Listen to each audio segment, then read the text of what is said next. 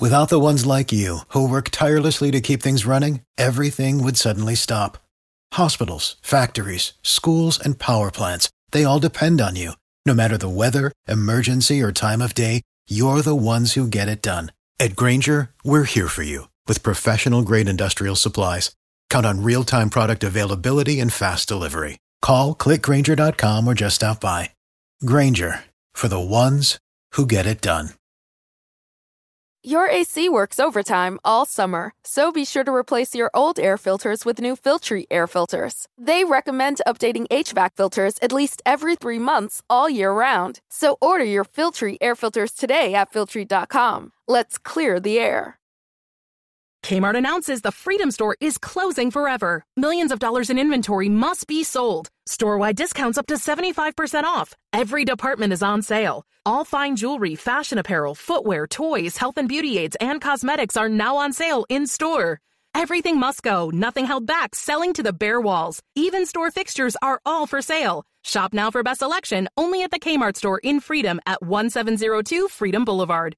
It is business as usual at all other Kmart stores. What's up, everybody? It's your boy B. Scott with the Philadelphia Eagles. I just want to thank you all for tuning in. Don't forget to subscribe to the show and leave a 5-star rating. Fly, Eagles, fly.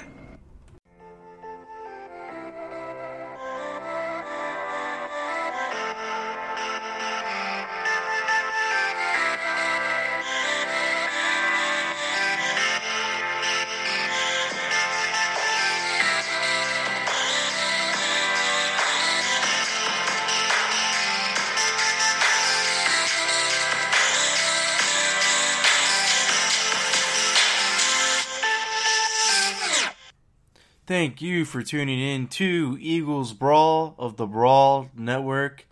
I'm your co-host, Connor Miles. With me is my co-host, Tyler Stedge. Today we interview Eagles writer for Sports Illustrated, Ed Cross.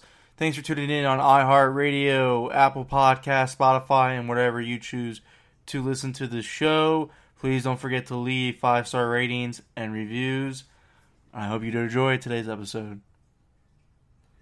All right, it's Connor and Tyler here, and we got Sports Illustrated, Ed Cross, joining the show.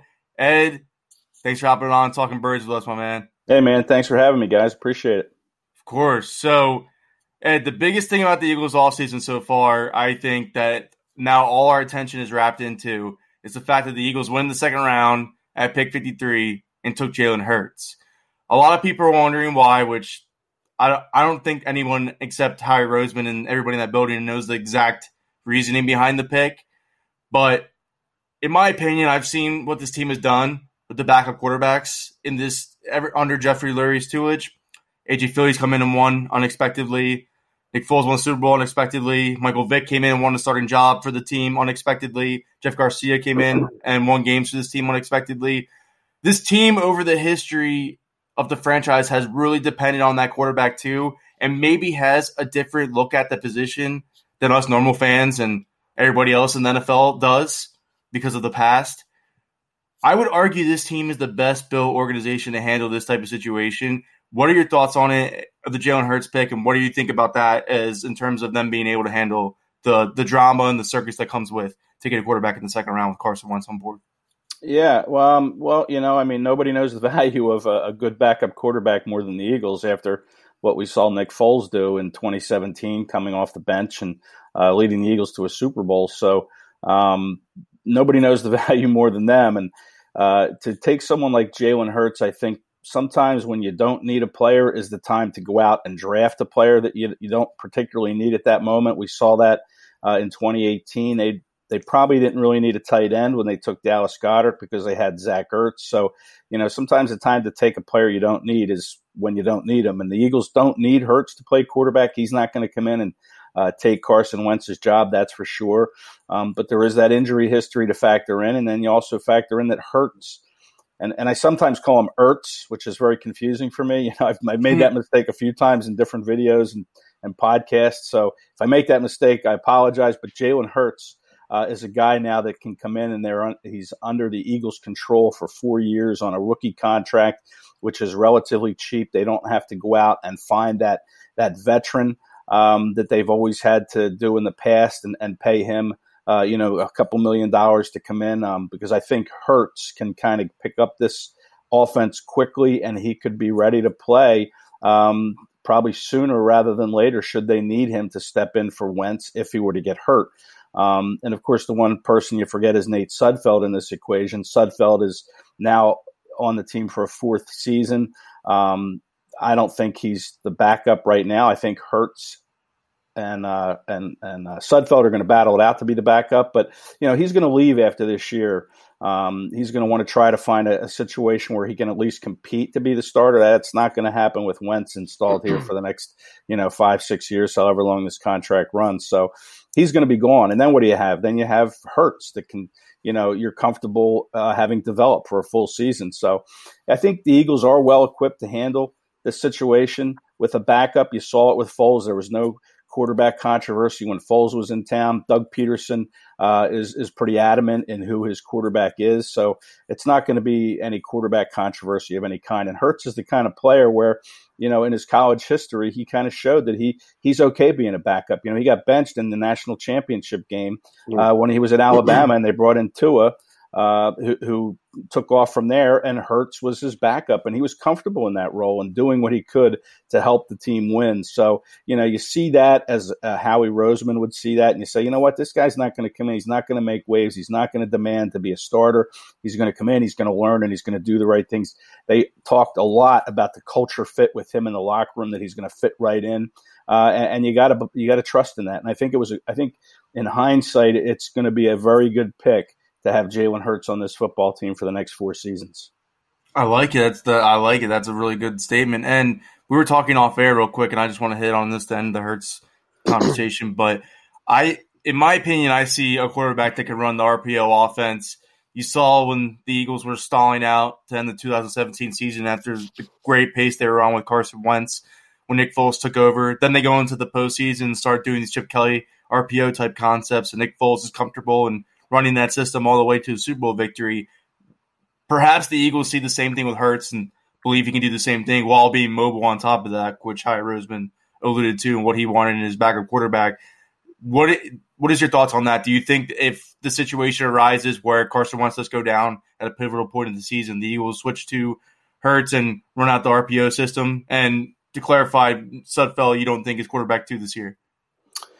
They could do more RPOs. I think when you saw Foles come in 2017, late in that season after Carson went down with the knee injury, Foles didn't look real good. And I think having that week off, that bye week in the playoffs, is kind of really what set Foles and the Eagles up for that run, because John DeFilippo and Frank Reich, they went back through all of the old footage of Nick Foles when he played for Chip Kelly back in 2013 and 14, and what they were able to do with him then. And, Foles was a very good quarterback, if you remember back in those years.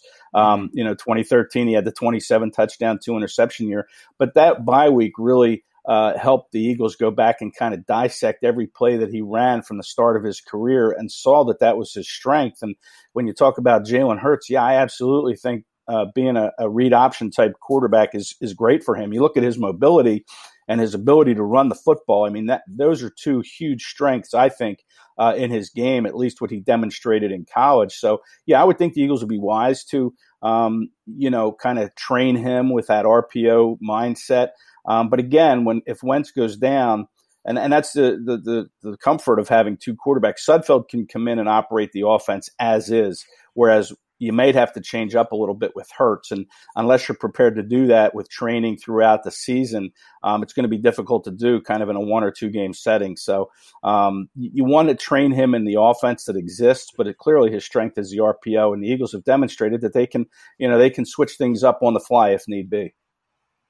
Awesome. I like that you hit on the RPO thing. My question is, because with the speed at receiver, it opens up RPOs. That's a position that I'm intrigued by. I think that it's a position they addressed crazy in the draft, and it seemed like they emphasized speed. And I just wanted to get your take on the receiver position. Oh man, I can't wait to see this speed and how it's utilized. I mean, this is going to be a track team, and it's not just these athletes that they took or fast, like Hightower and Quez Watkins, trading for Marquise Goodwin. I mean, these are guys that have produced at whatever level they were at. I mean, Goodwin not so much because he's been injured.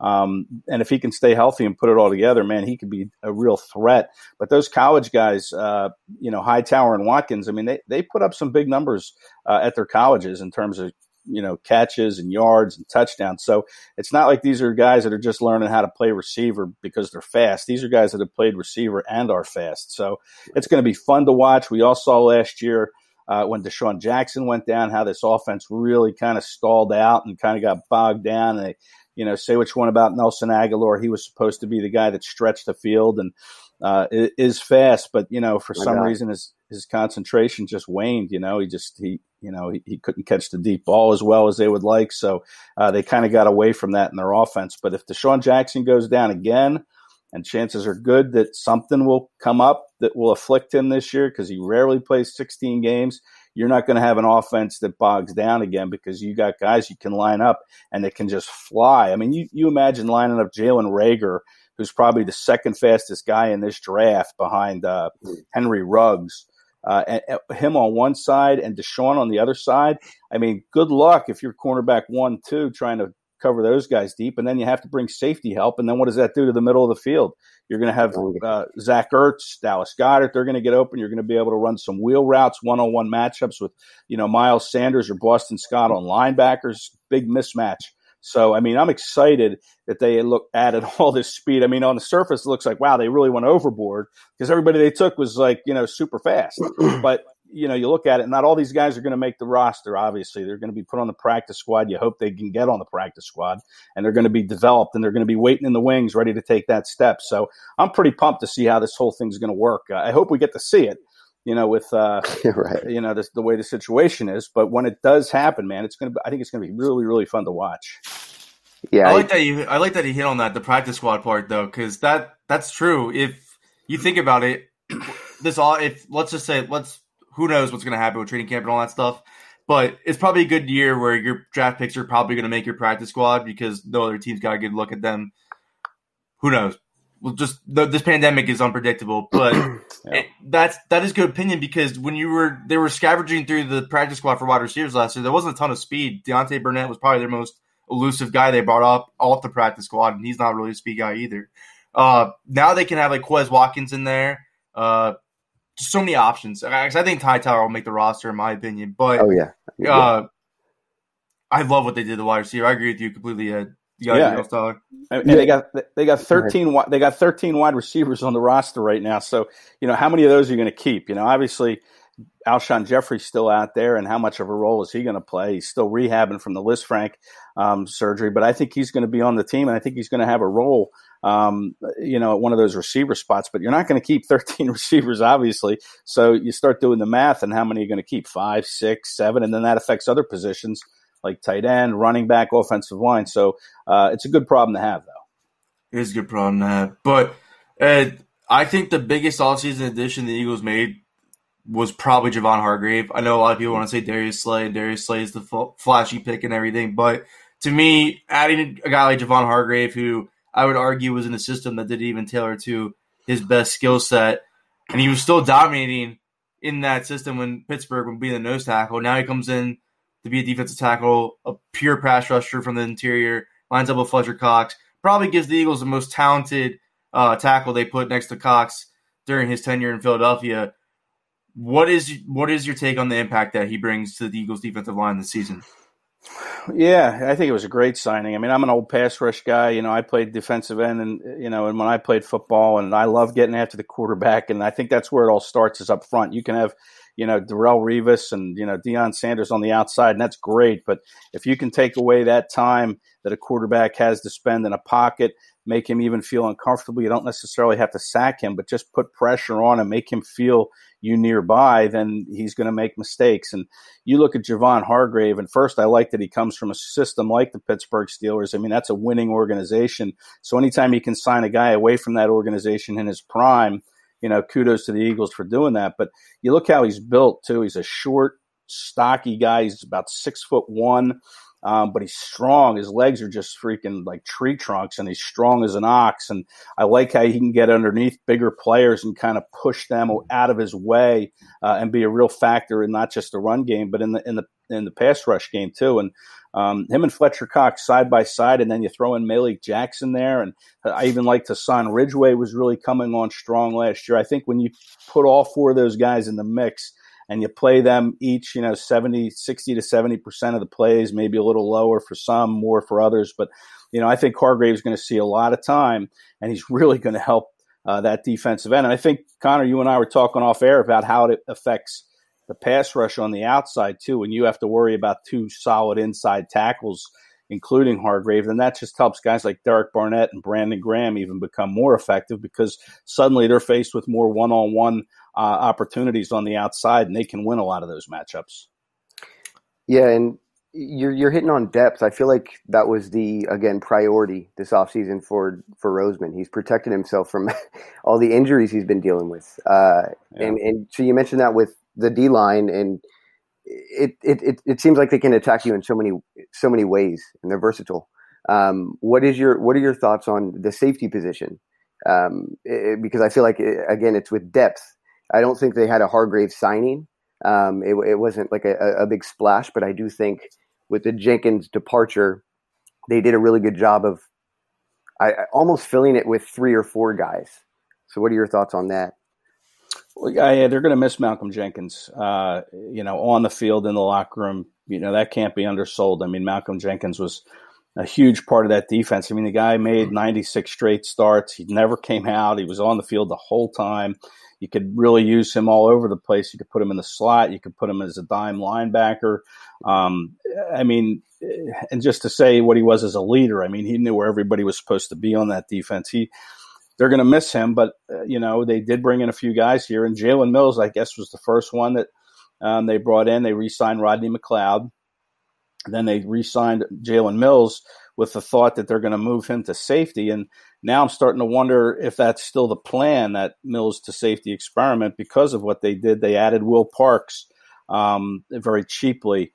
He's a versatile safety too. And then they had Kayvon Wallace in the draft, who, looks terrific, had a great college career. I think is going to be a real benefit to this team. He's also very versatile. He could be kind of like the next Malcolm Jenkins, but again, he's just a rookie. You want him to kind of grow in the NFL as a professional and with the team. So he's going to be a little young, and I'm not sure if they do keep Mills at safety, if Will Parks, his job could be in jeopardy. I'm not saying it will be, but I remember when they signed Quentin Nelson from the Broncos as a linebacker, and everybody thought he would make the team. Is that his name, Quentin? Corey Nelson. Corey. Yeah.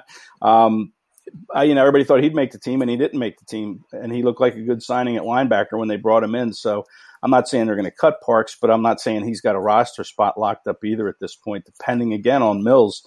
But I like what they did at safety more or less. I think, if Wallace can be developed, he will be a force in that secondary. But, Rodney McLeod's 30 years old. I thought he had a real nice season last year. He did tear his ACL in 2019, so he's going to be, or 2018, so he's going to be even further removed from that. But I still think there's still some work that needs to be done. But I like what they've done so far. You can't, satisfy everything in one off season. But how they're going to fill that Jenkins role, I think for now going forward, they did the best they could, and I think it'll pay dividends. So what do you think about quarterback 2 battle then, since we got some time here?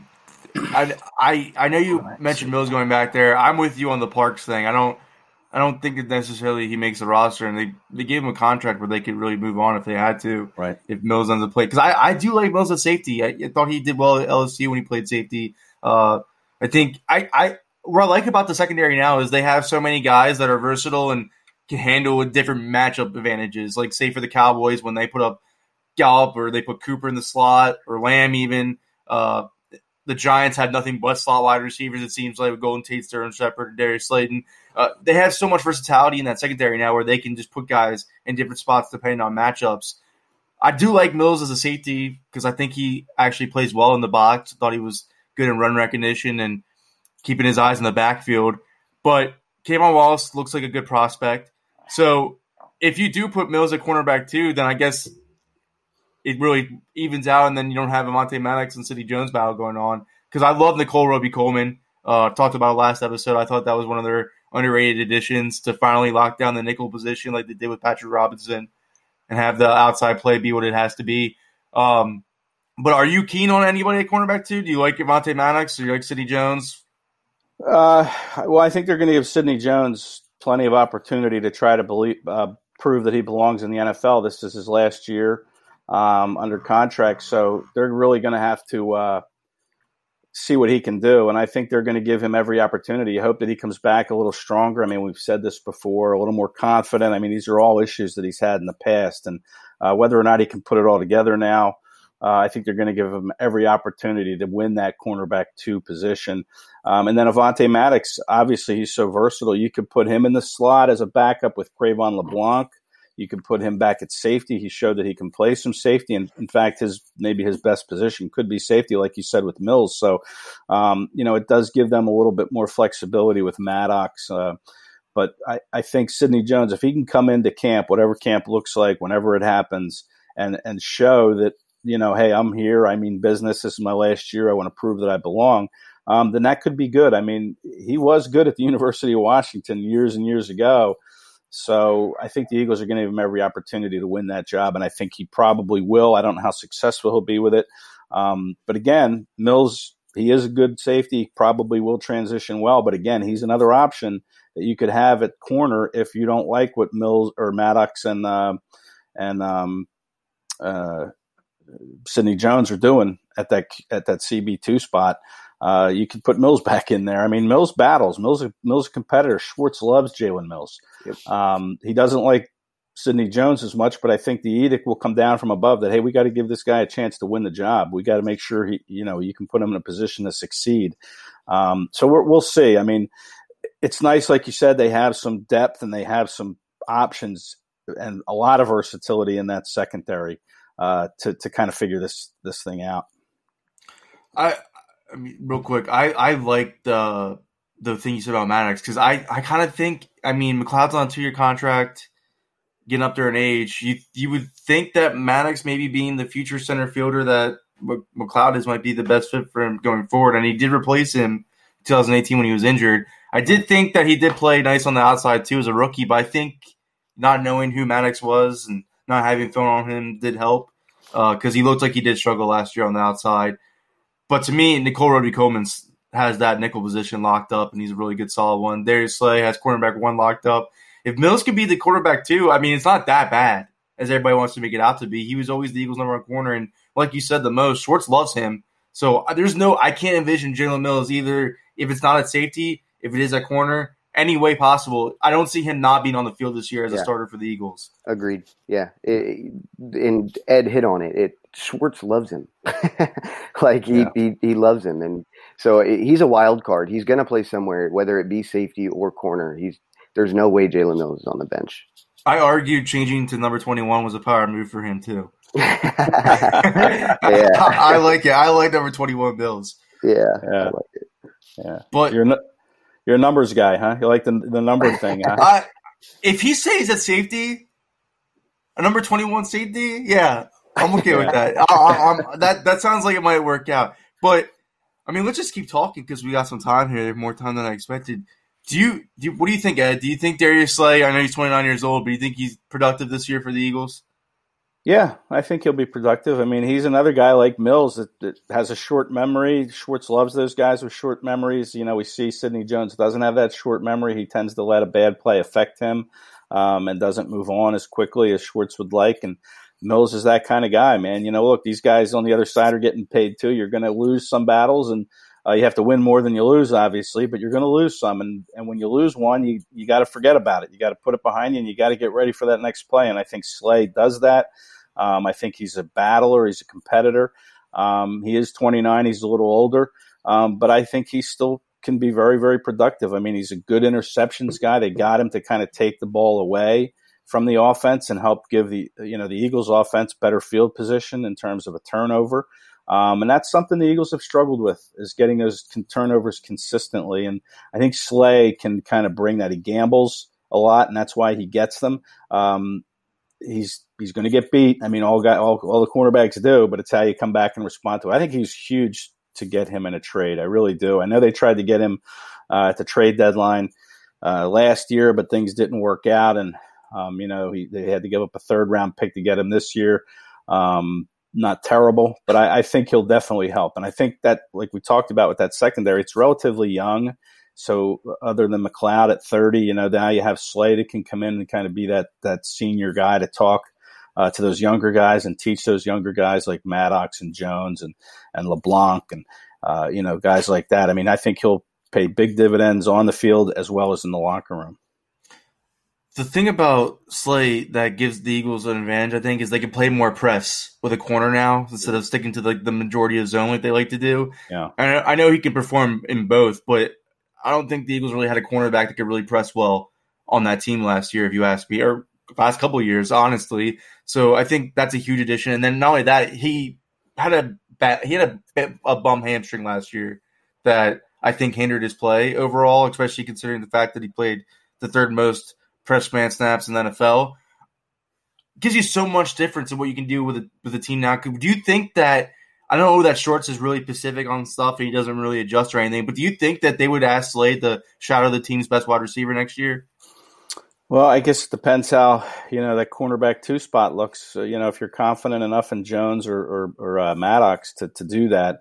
But I would suspect that he probably should be somebody that follows the number 1 receiver around, and the Eagles are going to play some good ones. I mean, there's some great receivers in this league, and you need a guy like Slay that can match up against guys. He's done well against Amari Cooper when they've played in the past for the Cowboys.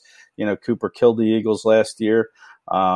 So if Schwartz was smart, I would definitely have him shadow the other team's number 1 receiver. But again, we'll see how he feels about Jones, and we know he doesn't. He's not too fond of Jones at this point, but we'll see how that develops. But I think there's a very, very high chance that yes, Darius Slay will follow other teams' best receiver.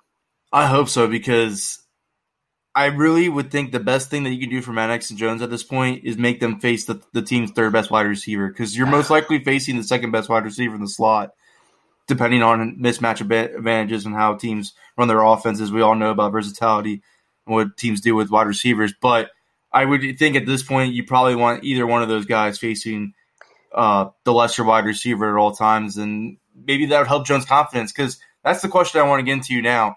You see all these young players the Eagles had over the years with Sidney Jones, J.J. Arcega-Whiteside, Andre Dillard, Nelson Aguilar. The one common theme here is they struggle with confidence. Is that something that you worry about because this is all under Peterson so far and his coaching staffs, especially with all the consistent changes at the wide receiver coach.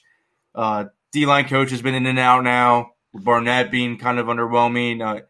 A lot of their high draft picks seem to have struggled with confidence issues. Is that something that you worry about with the Eagles going forward? No, not really. I mean, you can only build up someone's confidence so much. I mean, you're here to win games as a coaching staff. If you don't win games, you're not going to be, Your AC works overtime all summer, so be sure to replace your old air filters with new Filtrete air filters. They recommend updating HVAC filters at least every 3 months all year round. So order your Filtrete air filters today at Filtrete.com. Let's clear the air. Employed very long. So, it's not like you can take these guys by the hand and say, hey, come on, you're good. You can do better. We believe in you. I mean, look, that's high school stuff. I mean, these guys, if they have confidence or not, that's on them. They've got to understand that this is their job. This is their profession. It's just like you, me, Tyler. I mean, nobody's holding our hand to say, hey, you guys are good writers. You guys are good broadcasters. You have to believe that you can do the job. And if you make a mistake, you just have to move on from it and learn from it. So, I don't think that has anything really to do with the coaching staff. That's on the player. And you mentioned Derek Barnett, and, I don't think confidence is his issue. I think it's injuries. I mean, that guy has been banged up a lot of his career. When he's healthy, man, I think he's really good. I mean, he's got over 14 career sacks. You think back to his rookie year when he was healthy. I mean, he made that huge sack in that NFC Championship game against the Vikings when the Vikings are marching to pull the game tied at 14-all. I think it was 14-7 at the time. And it was Barnett who sacked Case Keenum to turn that ball over as the Vikings were threatening to put up points. And, that was a huge momentum swing in the game. I mean, the Eagles went on to blow them out, but that was a big point in that game. And, of course, he was there to recover Brandon Graham's fumble in the Super Bowl. I mean, he had a really good rookie season, and he was mostly healthy. And then his second year, he had the shoulder injury. He needed to have shoulder surgery, and that shut him down halfway through the year. And last year, he played through a lot of aches and pains. He was on that injury report a lot during the season, yet he played on, never really made an excuse for it. Of course, he was hardly ever in the locker room to talk about it either, because I don't know why he doesn't like to talk to the media, but he's very rarely available for interviews. So you just have to talk to his teammates and coaches about how he's feeling. And Schwartz even alluded to the fact that he was playing through some stuff. So if he can stay healthy, I mean, I think Barnett's a talent. I really do. I think Eagles fans probably don't give him enough credit for what he can be, what he is when he's healthy. So I will admit, on the last episode, I called him an average starter, which I don't think there's anything wrong with an average starter, though, to be honest with you, in the NFL. Especially this D-line. My issue with him is he has a non-existent bull rush, and he was the same way at Tennessee, same way in the NFL. Powerful offensive tackles embarrass him. I'm not going to lie. But what we said off the air, which is why I thought he'll have a better year, is you have Javon Hargrave, who is probably in command a chip block from the offensive tackle, which gives Barnett more chances to win with inside and outside leverage, which he does do very well. I thought his bend move was one of the best in the draft class in 2017. And he did develop some kind of spin move last year too. So I agree with you. I like Barnett coming into this season, but as a player overall, I do think he's an average starter at best. Yeah, I think right now he is. I think he's got the ability, though, to be a double-digit sack guy. I really do. Yeah. I think he had 6.5 last year, if memory serves. I have it here. I could check. But, he was banged up again. I think if he can stay healthy, I think he can put up double digits. And you mentioned Hargrave being next to him or Jackson, whoever it is, that's going to help him too. So there's going to be a lot riding on Barnett, because you look at their defensive ends after Barnett and Graham, it's kind of a cast of thousands that they have here with who's going to, work their way into that rotation. Josh Sweat had a pretty eye-opening season last year in limited time. He had 4+ sacks. And, Joe Osman, I know there was a role for him until he tore his ACL. And then Sharif Miller, we don't really know about him. He couldn't get on the field as a rookie 4th-round pick. Deshaun Hall, I think, is coming off of a surgery, so I don't know how effective he'll be early on. But, after Barnett and Graham, it gets a little unknown from that point on. So Barnett, he's got to have a big year this year. Right, and I forgot about Javard Avery real quick. Also, they added too. So just real quick before we finish up and then move on to Tyler's question. Right. Do you think Vinny Curry's still in the plans, or do you think they bring him back? The NFL's been kind of quiet. I mean, there's not a whole lot of business being done. You'll see the odd signing here and there, but Logan Ryan still hasn't signed, I don't think. I know that there was talk about him with the Jets and Jason Peters. Yeah, I mean, it's just the way things are right now with this virus. I mean, there's just not a whole lot of business that's being conducted at the moment. So I think there could be a market for Vinny Curry. I'm not necessarily sure it's with the Eagles. I know he had a pretty productive year last year. So maybe he comes back on a 1-year deal. I mean, he grew up an Eagles fan. He loves the Eagles. So certainly they would have an inside track. And I would probably put it at 50-50 that Curry comes back. Really quick, Derek Barnett did have 6.5. You were correct. Yeah. As far as another position I'm intrigued by is running back 3 or 2. So we know Miles Sanders, we know Boston Scott. I'm a fan or an advocate of maybe signing Devontae Freeman, depending on his contract demands. But what do you think happens at the running back position? Yeah, going back to Jalen Hurts and the Eagles taking him at 53, one of the considerations that they were thinking of at that point was J.K. Dobbins from Ohio State at running back. And man, when you think about that would have been awesome to have him and Miles Sanders in the backfield. I mean, that guy's a hammer. The only question, and I guess he won a couple picks after the Eagles took Hurts. I can't remember who took him. Maybe it was the Ravens. It was the Ravens. Yeah, they took him a couple picks after. And then Denzel Mims was on the board, but all right, enough. Who was on the board? Who was that? Denzel Mims too. Denzel Mims and Jalen Reagor long term. Yeah. Well, Mims was on the board. Who took Mims? I can't remember. The Jets. The Jets. Okay, yeah. Christian Fulton was on the board. AJ Espinosa was on the board. I know. Jeremy Shin, I think, was another option that they were looking at hard. Yep, he was on the board. Yep, the Panthers ended up taking him, but yep. It was Shin and Dobbins that they were really. That's what I saw. Yeah, I saw that. I saw that report. That's So I think there would have been a bigger if we did take a running back. If a running back was taken, I feel like it would have been even. That's because people don't understand that stuff. I'm not gonna lie. 2 running back system is what you need in the NFL to that power threat. But they would use both second round picks. That's. And it's better than taking a second round wide receiver that you never use, like Mims or Arcega-Whiteside. I got you. Another big year. They'll use Mims. I'm not worried. I'm not that high on JJ Arcega-Whiteside, to be honest with you. I'm not. It's hard to be. I'm pretty much out on him.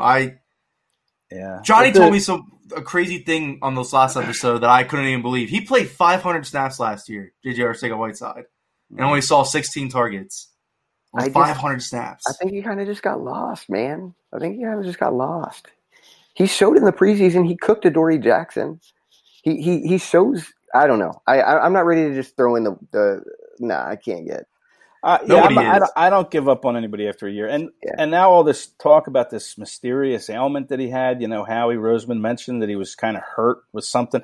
He went on some Spanish podcast and talked about how he had trouble going to the bathroom on his own. I mean, again, it really sucks that we don't have access to these players in the locker room with the OTAs and stuff and the mini camp that would have been in June. I mean, we could get to the bottom of all this stuff, but right now it's just not possible. So there's all this speculation, but I'm not going to give up on JJ after a year. I'm not. I mean, he did some good stuff at where did he come from? Stanford. I mean, he did some good stuff at Stanford. I mean, it's tough sometimes to come in to the league and make a big impression your first year. There's a lot going on, not just on the field, but off the field. So I'm not giving up on him. I'm not optimistic, but I'm not giving up. The most optimistic I am on him, and I think it's fair, and regardless of anybody thinks, I don't care. I think the most impact he can bring to you at this point is a Riley Cooper type impact. Yeah, Cooper had some good games. He did all right. That's what I'm saying. If he ends up having some good games, then all right, fine. Because at this point, from what I saw last year, that was a dreadful wide receiver. I'm sorry, guys. That looked bad. He had some good catches, you could say, but you can count them on one hand. You want him to be better than Cooper. I mean, Cooper came, I think, in the 5th round. Yeah, maybe. Yeah, the 5th. I mean, he was the 5th round, and then and so JJ was the 2nd round. So you want better than Riley Cooper, but I'm not sure we'll get it. I'm not optimistic either, but I'm not going to write him off. I'm gonna, I like to wait at least 2, more like 3 years before making any kind of long-term evaluations on a player. Which is why I'm not optimistic about Sidney Jones. But where were we on the running backs? Running back. Peterson loves the committee approach, right? So to take like a guy like Dobbins to pair with Sanders, 2, like Tyler said, 2 back-to-back 2nd-round running backs. I mean, man, that would have been pretty awesome. He loves we saw in 2017, he had Blunt. Who else did he have? Ajayi Clement. Yeah. I mean, he used all 3 of those guys. Smallwood was in the mix. Yeah, I mean, Smallwood was pretty serviceable as a reserve. I thought he was. I thought he was. Yeah. But I think they definitely could use another running back, and I don't know who it's going to be. I mean, LaShawn McCoy's been bandied about. Please no. Devontae Freeman, like you said, is still out there. Anybody but LaShawn McCoy. Please. I know. He's probably not much left in the tank. I don't know how people can sell it to themselves that the head coach that drafted LaShawn McCoy, they didn't play him at all in the postseason or in the Super Bowl.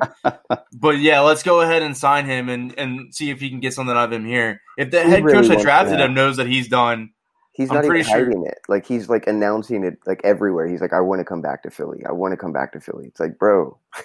Raiders were in talks with him apparently before they signed Devontae Booker.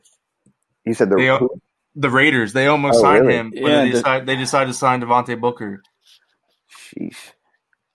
Yeah. I couldn't believe it because I think he's done. They need somebody like I think he's done too. But they need somebody. I mean, what happens, God forbid, Miles Sanders gets hurt, and that guy gave everything as a rookie, man. That guy, he played hurt the end of the season. That guy he was on crutches after when they cleaned out their locker rooms the day after they lost to the Seahawks. That guy was on crutches. His leg was all wrapped up.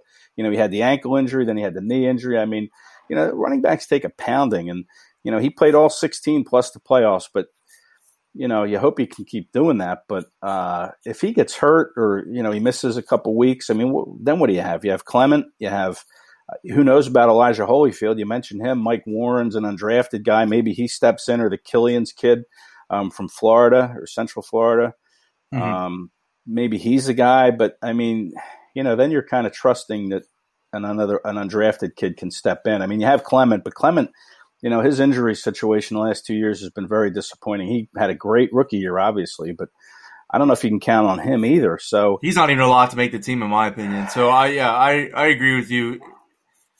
It's just I can wait because it's running back. Because, like you said, none of these guys are signing, and it's a long list of running backs available that they could go after. I honestly thought, though. I don't want to say that if Miles Sanders get hurt, you want to have Boston Scott as his replacement. I thought Boston Scott, though, did have some really powerful runs. Man. As a third down runner, as a guy that got to the short yardage. I thought he did well, and I think that can continue going forward. So if I'm looking for a guy off the street, I would want someone with maybe more receiving threat still. I still want that more of a receiver threat that's a straight receiver out of the backfield. I know Sanders is probably the Eagles' best vertical threat last year, but I would probably look at for more receiving threat because I think Boston Scott can grind it out for you. I know everybody wants to say he's the next Darren Sproles, but Darren Sproles is also grinding out those short third and ones and the short yardage too. So they like Boston Scott on the goal line. I'm a fan of Boston Scott. A lot of people are like, Boston Scott. I think that they have something going on there, and they're both young. You both have them on cheap contracts. I don't really mind what they're doing in the running back room. I would like to see what you have in undrafted free agents because every year in the NFL, there's an undrafted free agent running back that people are like, whoa, where did he come from? Yeah.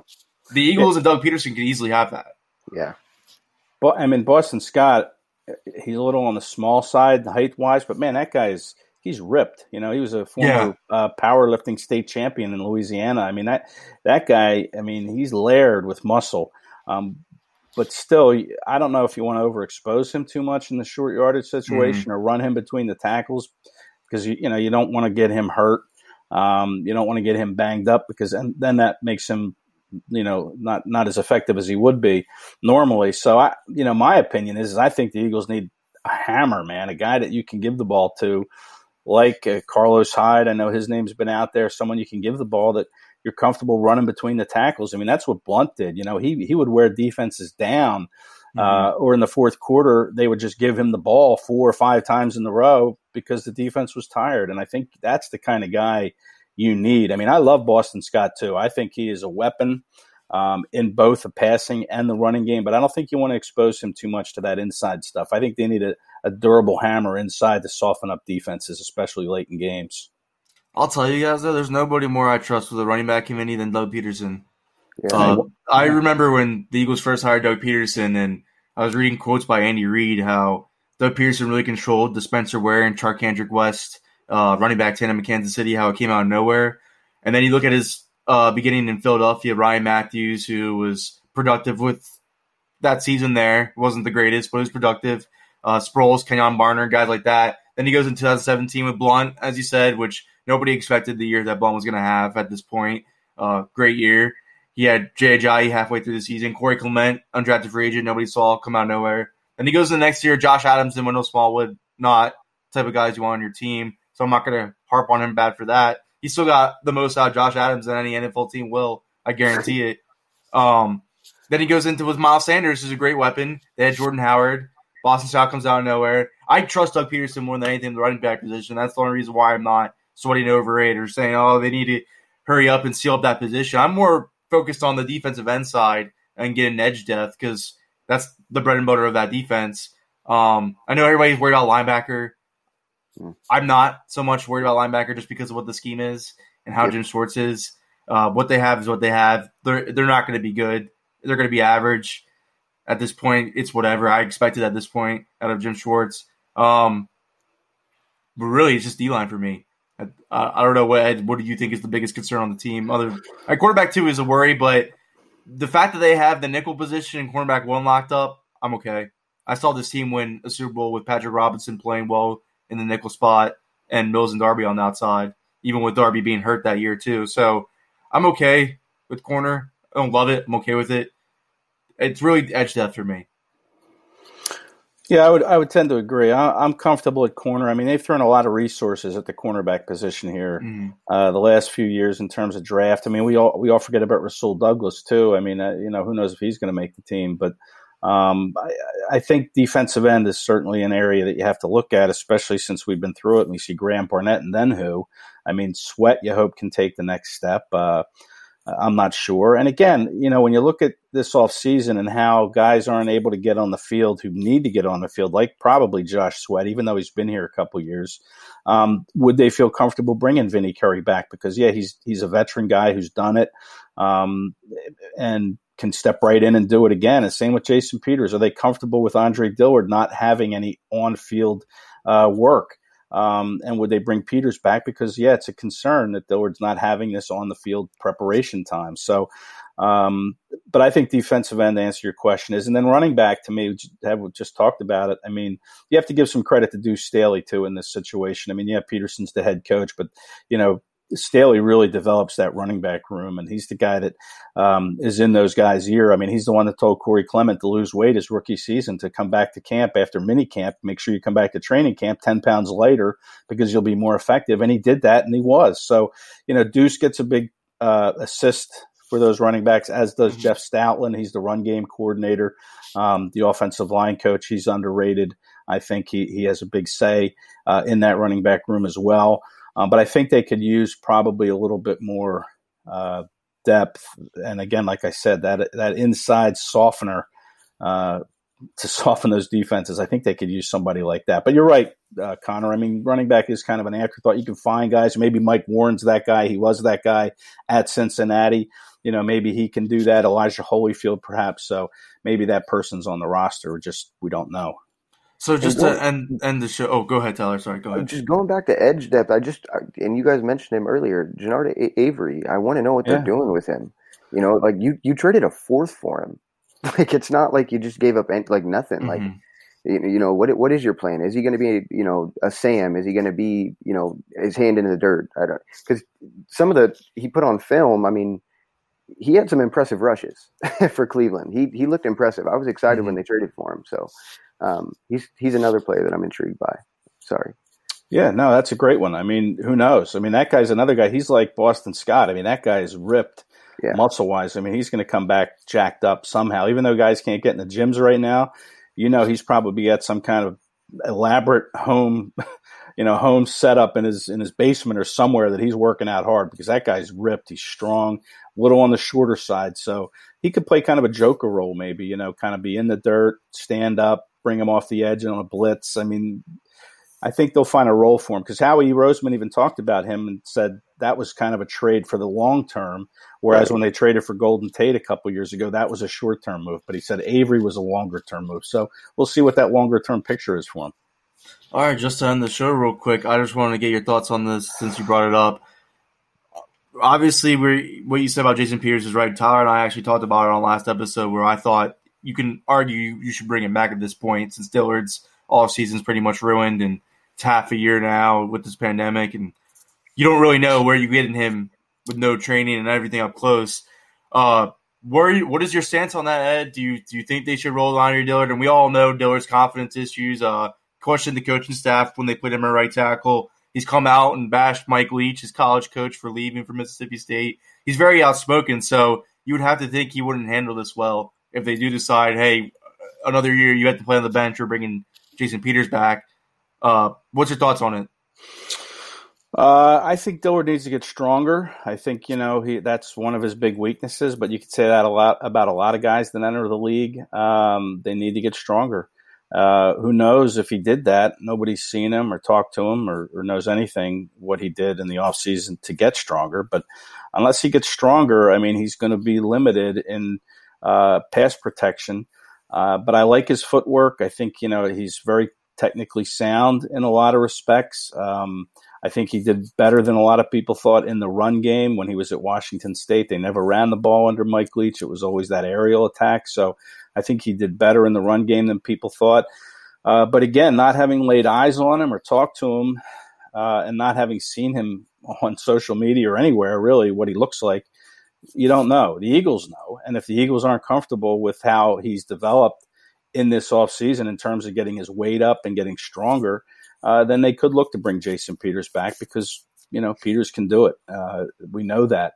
But then you're setting back the growth of a guy that you moved up 3 places to draft in the first round. So I think the Eagles, if they're comfortable with Dillard, what he's done in the offseason, then they're going to go with Dillard. If they bring Peters back, would it be as a backup? I don't know if Peters is ready to his ego's ready to let that happen yet. So I would be surprised at this point if Peters came back, if the Eagles are comfortable with Dillard. But it all comes down to nobody knows. I mean, the Eagles know, and if they're not comfortable and they bring back Peters, then we know Dillard didn't do enough in the offseason. Plus, I mean, it is such a tough haul. I'm not going to kill him for it either if they do decide to bring him back because this pandemic has really destroyed anything that we thought, because we all thought Alshon Jeffrey was out of here. I would argue the reason why he isn't is because nobody can look at his Lisfranc injury and no team doctors can get their hands on him at this point. So I think that hurts his trade prospects. Same thing with Dillard and J.J. Arcega-Whiteside going into their sophomore years after questionable rookie years.